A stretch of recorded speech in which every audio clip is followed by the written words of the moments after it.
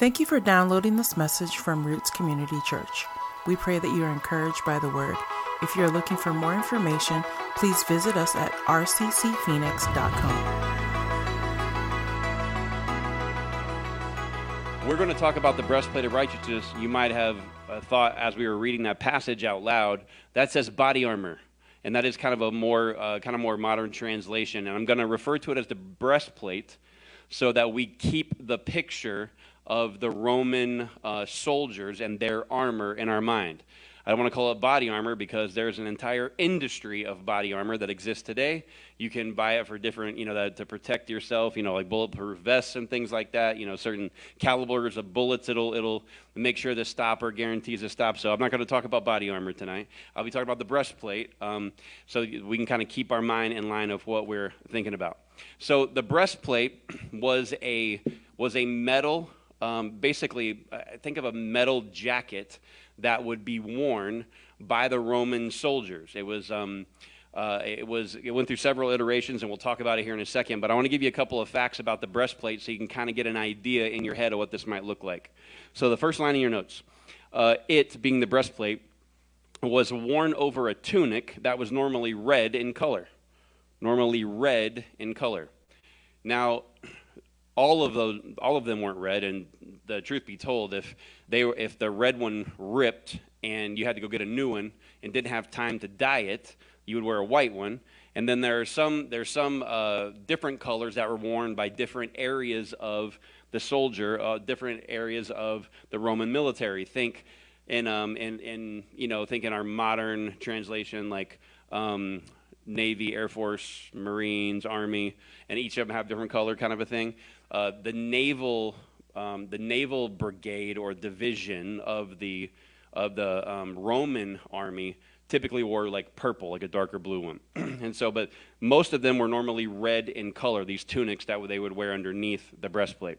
Next on your notes. They chose this color since the dye was made from readily available flowers and was very inexpensive. Readily available flowers and was very inexpensive.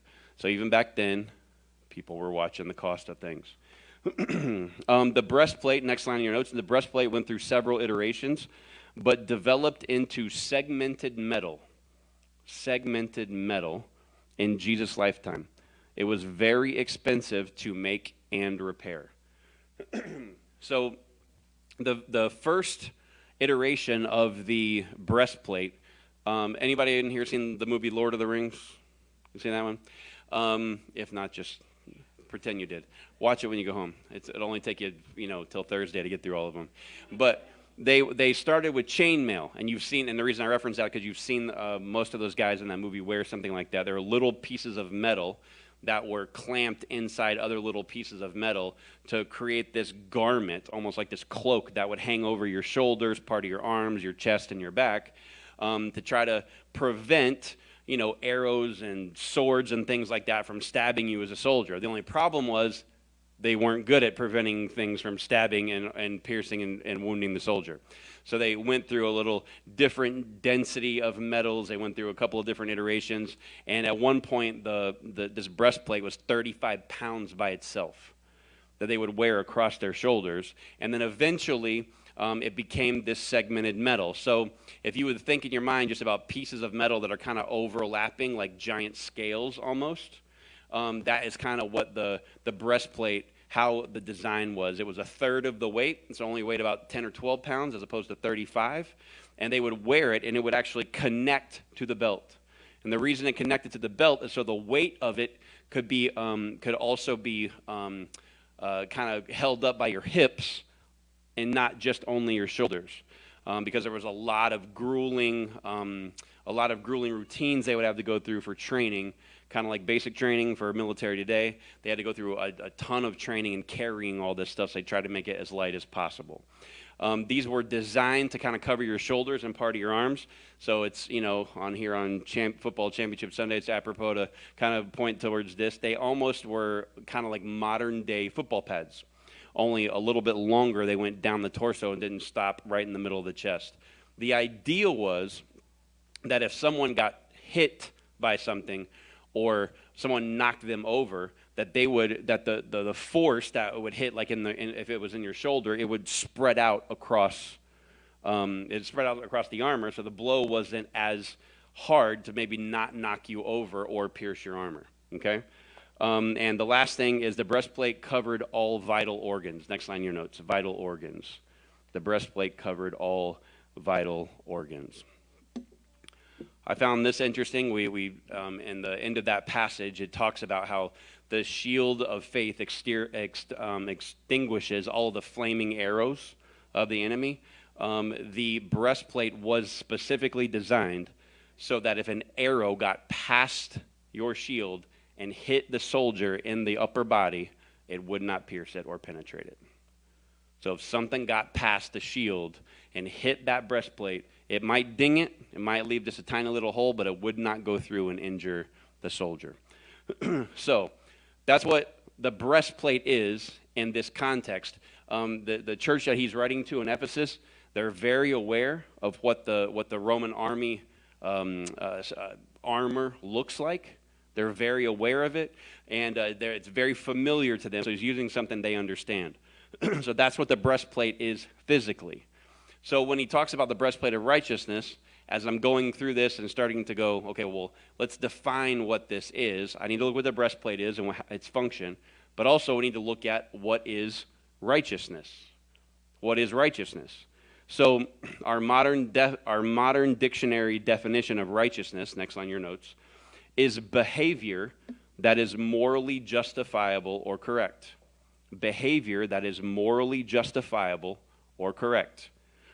Now, this is kind of close to what the definition in Scripture means for this word, but doesn't quite go far enough. Okay, so the biblical word for righteousness, I put it in your notes in little parentheses, D-I-K-A-I-O-S-U-N-E. I spell it because I don't know how to pronounce that. It looks like I just ran my knuckles across the keyboard and just came up with something, but it's a real word, I promise. So this is the original word in Greek, and here's the definition. Number one, next on your notes. In a broad sense, it's the condition acceptable to God. The condition acceptable to God. Okay? The second definition of that word is the doctrine concerning the way in which man may attain a state approved of God. Approved of God. And that third definition is integrity, virtue, that next line, virtue, purity of life, rightness, correctness of thinking, feeling, and acting. Okay? So this word here, righteousness, if we're going to have the breastplate of righteousness, we're going to have to understand what righteousness is. And these three definitions kind of paint a bigger picture than just behavior that's morally justifiable. It is the condition that we can be in where we are acceptable to God. It's the way in which we attain that state approved by God. And then it deals with our behavior, integrous, virtuous, purity of life, rightness, correctness of thinking, feeling, and actions, okay? So, the question here is, we know what the breastplate is. We know what the Bible defines righteousness as. So the question here is, are human beings righteous in themselves? No. We are not. And you might go, why are we not righteous in his sight? Because a perfect, holy God requires perfect, holy people to be in his presence. And you and I both are not, me at the front of the list, are not perfect and holy. So, we are not righteous. Now, and you might go, well, I feel like I'm doing okay in my life, Matt. I'm kind of good. Okay, well, let's see what the Bible says about human beings and their righteousness. So, the prophet Isaiah is from the Old Testament, and he is speaking for God to the nation of Israel. Nation of Israel is just acting a fool. They are rebelling against God, doing whatever they want. They're ignoring all the stuff all the commandments. They're ignoring all the directions God's given them. They're ignoring everything, okay? And Isaiah comes through and describes what their behavior looks like to God. Now, let me pause here for a second. He's talking to Israel, but he's talking about all humanity when they sin. So I'm going to read this scripture, and then I'm going to dig in deeper into what this means. And if you are a squeamish, you visualize everything in your mind, this might be a time to kind of turn that off real quick, because it gets pretty gross. So I'm just everybody take a breath. We're going to go down this road, and we're going to say what the prophet Isaiah says, not me. I'm going to lay this right on Isaiah, and we're going to see what he talks about when he talks about our righteousness, our behavior, our condition towards God, okay? Isaiah chapter 64, verse 6. We are all infected and impure with sin. When we display our righteous deeds, they're nothing but filthy rags. Like autumn leaves, we wither and fall, and our sins sweep us away like the wind. Now you might go, that wasn't so bad. Just like a dirty rag, and it's just like an infection. We understand what that is. Well, as I got into my study this week, started getting some commentaries and some scholars and seeing what he's talking about here, it gets pretty graphic, okay? So next on your notes, Isaiah likens sin to an infection. Bible scholars believe he is referring to the disease of leprosy. I'll spell that for you. Leprosy. I spell it because I've had to change it about 8 times in the last 4 days. Leprosy, leprosy. Okay. So I went to the most trusted name in medical, I'm totally joking, the CDC. I went to the CDC's website, description of leprosy, right? And it has a new name. It's been given a new name. Leprosy's been given a new name in modern times. It's called Hansen's disease.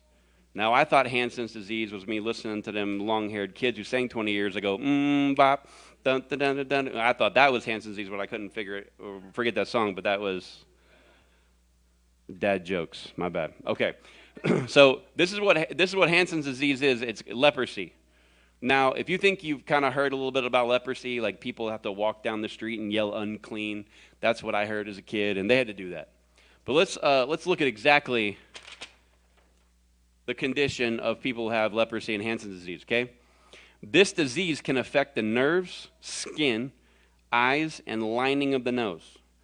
The bacteria attack the nerves, which can become swollen under the skin. This can cause the affected areas to lose the ability to sense touch and pain, which can lead to injuries like cuts and burns. Okay, let's stop right there for a second. If you have Hansen's disease or leprosy, and you walk through, like by a bush that's got a thorn on it, or you scratch yourself on something not realizing it, and the nerves underneath your skin are numb and dead, that cut can open up, and you can just be walking around doing whatever you're doing, bleeding, and have no clue. There's no way for them to feel where that cut was if it was on an infected area where the nerves were dead. This nerve condition also, it would swell up underneath the skin and cause severe rashes, severe redness, and chunks of skin, like dry skin, to fall off because it was being impacted by the swelling that was going on underneath the skin with the nerves. Okay? So, ouch. Let's keep going. If left untreated, the nerve damage can result in paralysis of hands and feet. In very advanced cases, the person may have multiple injuries due to lack of sensation, and eventually, here you go, the body may reabsorb the affected digits, toes and fingers, over time, resulting in the apparent loss of toes and fingers. Corneal ulcers, like in your eyeball, and blindness can occur if facial nerves are affected. Other signs of advanced Hansen's disease may include loss of eyebrows, saddle nose deformity resulting from damage to the nasal septum. So, if you have leprosy or Hansen's disease, you got this nasty nerve problem underneath the skin. Your skin's red. There's chunks of it that are flaking off because it's so dry and just falling off. You can't tell if you're cut. You can't tell if you're bleeding. You've got all these bandages on you from you figuring it out by chance or somebody else trying to take care of you. If it's in your hands and feet, you're limping around because you're slowly losing nerve sensitivity in your feet and hands. Your hands start to pull back the bones and muscles for your fingers into themselves to where it looks just like a little nub is at the end. So people go, oh my gosh, your fingers just fell off. The same thing happens with your toes. And then if it's in your face, you could be going blind. You could be having ulcers in your cornea. And the septum, the bone, or that cartilage piece that's in the middle of your nose that separates your left nostril and your right nostril, begins to fail and implode, and your nose becomes severely disfigured. Okay. Now, if you saw somebody, your first reaction would hopefully be inside, would be like, oh my gosh, that poor person. But the second one would be, what I just heard over here, is that's nasty, right? Just out of just a sheer guttural, I'm back in third grade, oh my gosh, I can't look away. You know what I mean? Like that kind of a thing. So the reason that he uses this in this scripture is because everybody's familiar with this disease. They don't have modern medicine and the treatments that we have today, because today we can actually reverse some of these effects if it's caught early enough and get rid of the infection and the disease. But so there have been people who've been walking around their streets, screaming unclean, bleeding, bandaged, their nose is sunken in, they're blind, they're bumping into things, they're bleeding, it looks like their hands and toes are mangled, it looks like their fingers are falling off one at a time, it's a contagious disease, not nearly as contagious as it was in the past, but in their time, there's no treatment for it, they're just, don't get near them. This is the way Isaiah chooses to describe our actions, our behaviors, our sinful life when it's seen by God. Okay? Now, he's trying to paint a morbid picture of what our good deeds look like to God. Then you could be like, it's pretty gross, man. It's nasty. But then Isaiah decides to go one step further. Now, I would say, some people would say he crosses the line. I would say he just didn't realize there was a line and just drove right off the cliff. And his next example, but this is what he's talking about. Our righteous deeds are like filthy rags. So when you and I think of filthy rags, you probably think of something like I do. Like a cut-up old towel that you use to wash your car if you wash it at home. Those rags that you don't use for anything except for, wiping up stuff that's off the ground. It spills on the floor at dinner or when you're cooking in the kitchen. It could even be a rag that you have newborns. Yeah, see, newborns, got a couple newborns coming. That where, if there's a blowout, if you don't know what a blowout is, ask a mom because she'll tell you exactly what a blowout is. But there's a blowout, that kind of thing that cleans up all of that. And you go, oh, these are kind of filthy rags, right? These are the rags that we don't really use except for to clean up stuff. This is not what Isaiah is talking about. Okay? I warned you. Both feet jumping in right here. Filthy rags, a reference to the cloth a woman used during her menstrual cycle. The reference to a cloth a woman used during her menstrual cycle. If you're grossed out and disgusted, good job, Isaiah, for effectively communicating his point. This is what he's using to describe our sinful actions and how our deeds look to God. So let me summarize what he's saying here. The sinful actions and thoughts of human beings are hideous, disgusting, disease-ridden filth that look like a used menstrual cloth in the sight of God. Had I said that on my own without reading Isaiah, some of y'all might never come back here and be like, bro, I don't want to hear this no more. I'd be getting emails and letters. So when Paul is saying, put on the breastplate of righteousness, do you think the description that we just heard in Isaiah about our righteousness is how we're supposed to clothe ourselves? Because that wasn't a favorable insight to human sinful actions, how they look like to God. They're not. So if we're not supposed to put on that, which is our righteousness, our good deeds towards God, what are we supposed to put on? He's telling us to put on the breastplate of righteousness. What is the righteousness we're supposed to put on? Romans 3:19 through 24. In this passage, before I read it, let me explain to you one thing. He's going to talk about the law in this passage. When he talks about the law, he's talking about the Old Testament law, 10 Commandments, the 613 laws that were considered the law of Moses, the old school, Old Testament laws of Israel. That's what he's talking about when he talks about law here. Okay? Romans 3:19 through 24. Now we know that whatever the law says, it says to those who were under the law, so that every mouth may be silenced and the whole world accountable to God. What he's saying is that law is in place, so no one can go, well, I didn't know what the law was. I didn't know what was right and wrong. He lines out right and wrong for you. Therefore, no one will be declared righteous in God's sight by the works of the law. Following all the Old Testament rules doesn't put you in a better standing or a better viewpoint with God. Rather, through the law, we became conscious of our sin. What was the point of all those laws and all that stuff in the Old Testament? That we would understand right and wrong and be conscious that we don't live that way naturally. We're conscious of our sin. But now, apart from the law, the righteousness of God has been made known, to which the law and the prophets testify.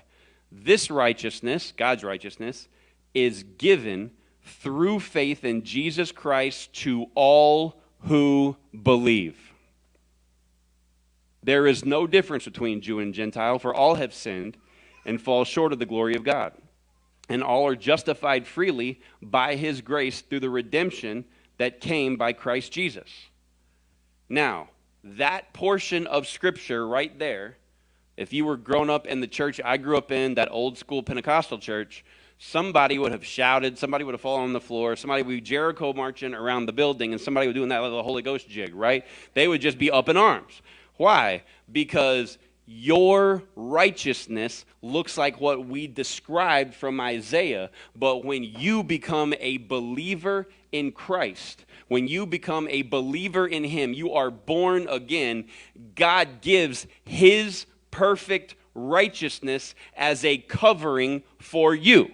So when you are judged at the end of time, when you stand before him and say, I have no help outside of faith in Jesus, he looks at you and doesn't see that nasty, disease-ridden, disgusting filth. What he sees is his spotless perfection that covers you. You had no way to clean yourself. You had no way to get rid of the disease, the infection of sin yourself. You had no way to purify yourself. You had no way to bring God anything of yourself that was going to show him, I deserve to be here. He knew it, and he said, if you will just have faith in Jesus, not that he lived, but faith in him, then the righteousness of God is going to cover you, and he's going to go, you get to come with me. Eternity is yours. You are mine. That's his righteousness. And if you're a believer in this room, I don't care how much you've messed up. I don't care what you continually struggle with. I don't care how bad your thoughts are. God will help you through those. There are some things that we're going to look at here that's going to improve behavior, but giving your life to Jesus is not behavior modification. It is a realization that I cannot get to him on my own, and I need a covering. I need to be, quote unquote, washed in the blood. I need the spotless lamb to give me his Father's righteousness so I can go be with him in heaven forever. God did not come to make good people or bad people good. He came to make dead people alive. And you have been brought to new life if you are a believer in Jesus. Now, next on your notes, the perfect righteousness of God is freely given to every single person who has faith in Jesus Christ. The perfect righteousness of God is given freely to every single person who has faith in Jesus Christ. So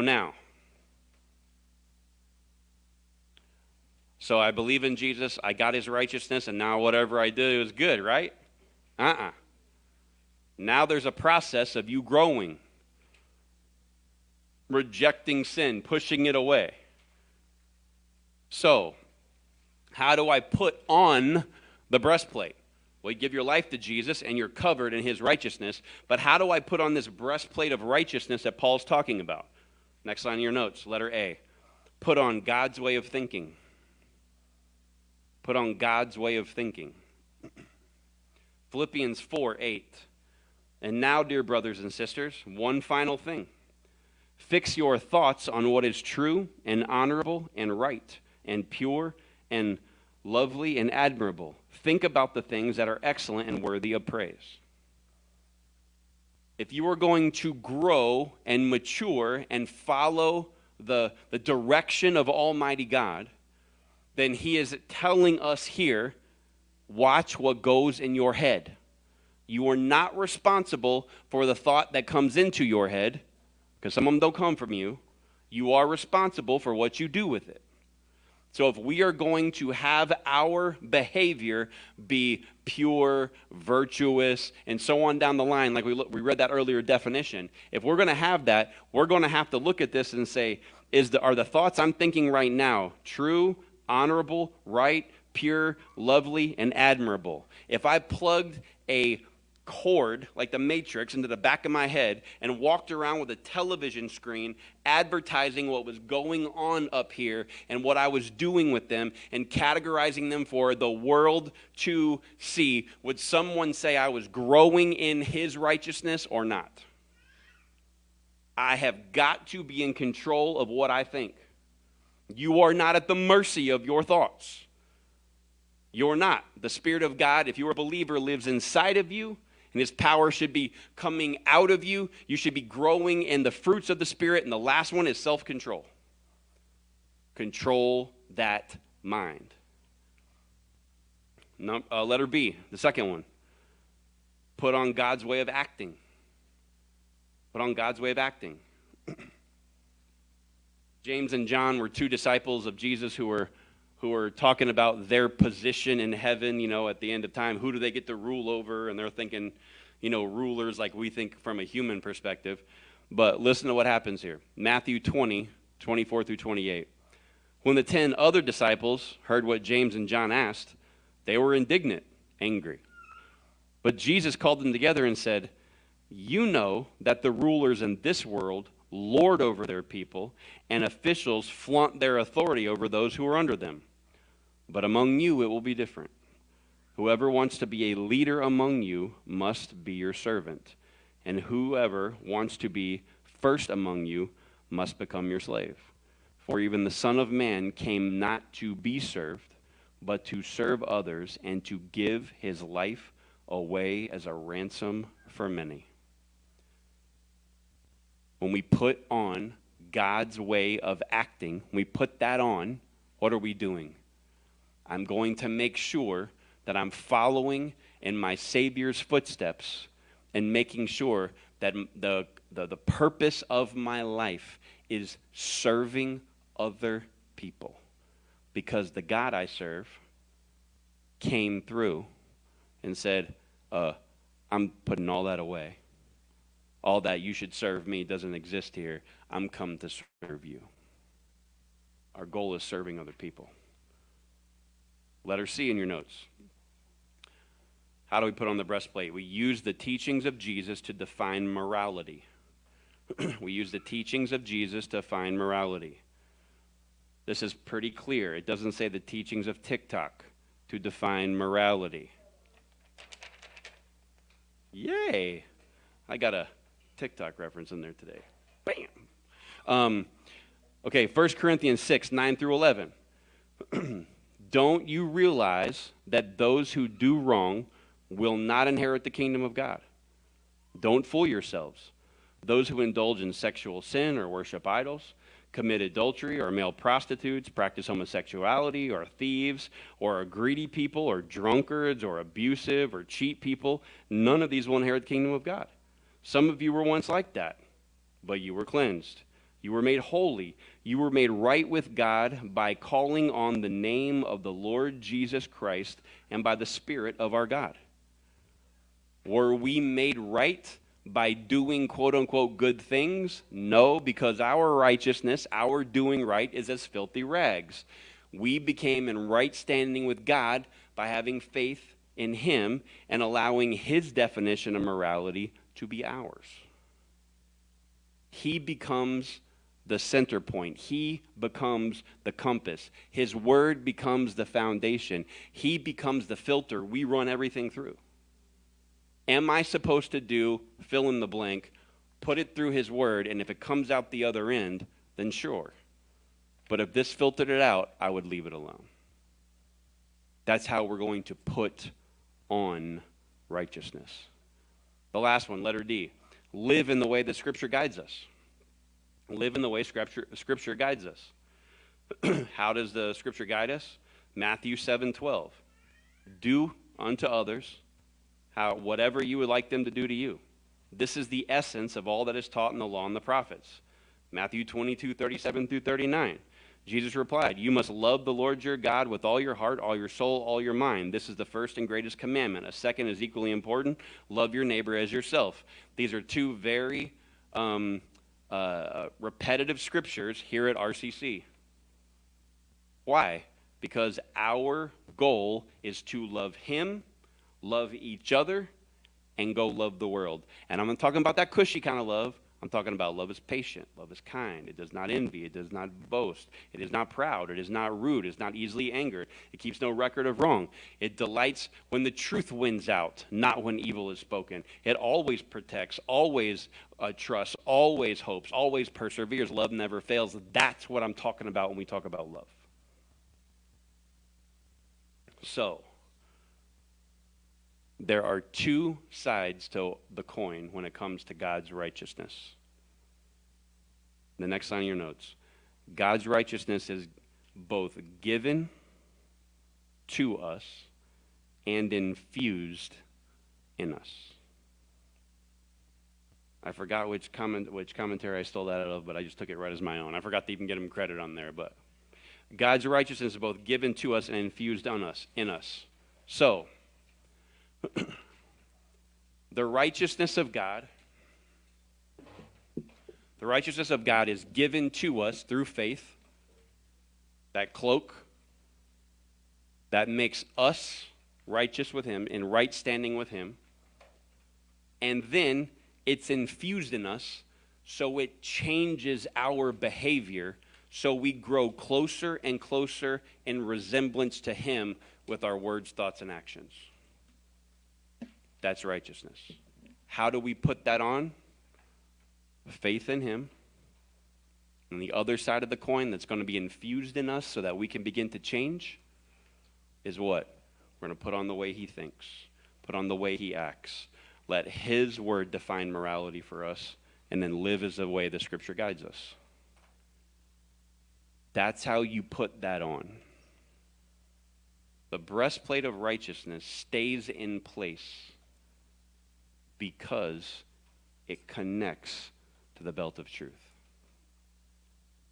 You cannot develop your own sense of righteousness outside of what Scripture gives us, because last week we talked about what is truth.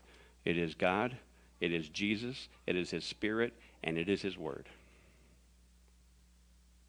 Every bit of what we think is right and wrong, what are we going to do, what are we not going to do, what becomes that filter, what becomes that compass, has to be rooted and connected to truth.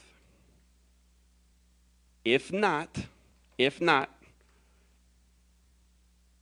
Isaiah made it very clear what our good deeds look like. And I won't go back through that.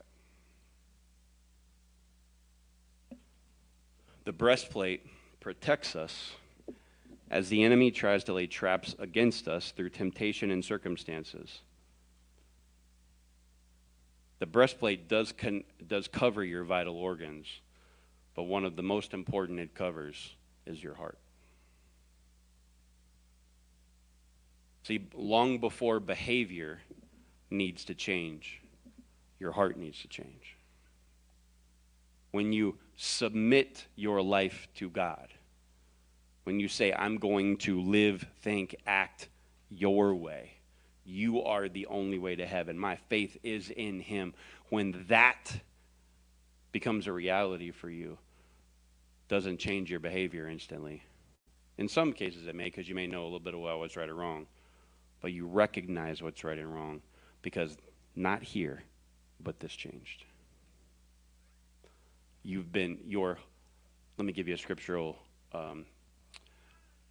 metaphor, analogy for that. Your heart of stone has been changed into a heart of flesh, and not a fleshly heart, but one that is soft and responsive to the gospel and not hard against it.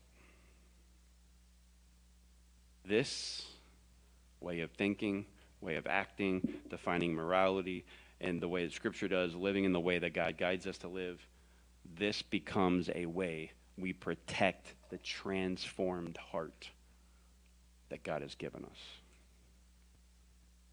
It's connected to truth. Let me say one more thing about it.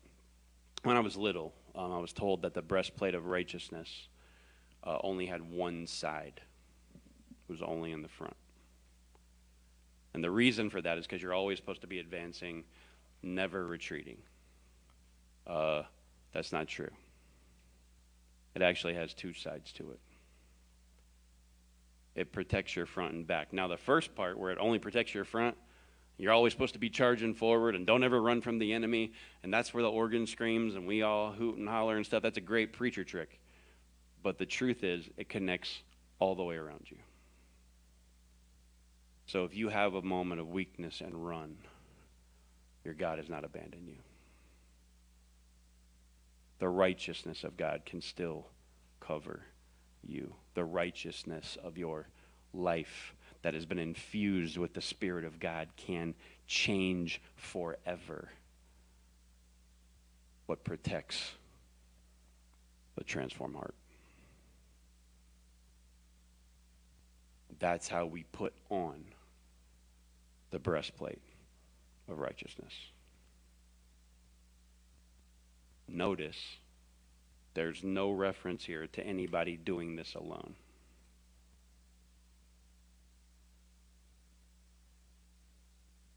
The breastplate was wildly expensive to build and repair and was fitted for each soldier. And the cost of us being given God's righteousness was wildly expensive. It cost the life of Jesus. That should leave us in a position of so much gratitude. I had no way to fix it, and a God who didn't need me came and gave me something to make me right with Him when I never had a way to make it right on my own.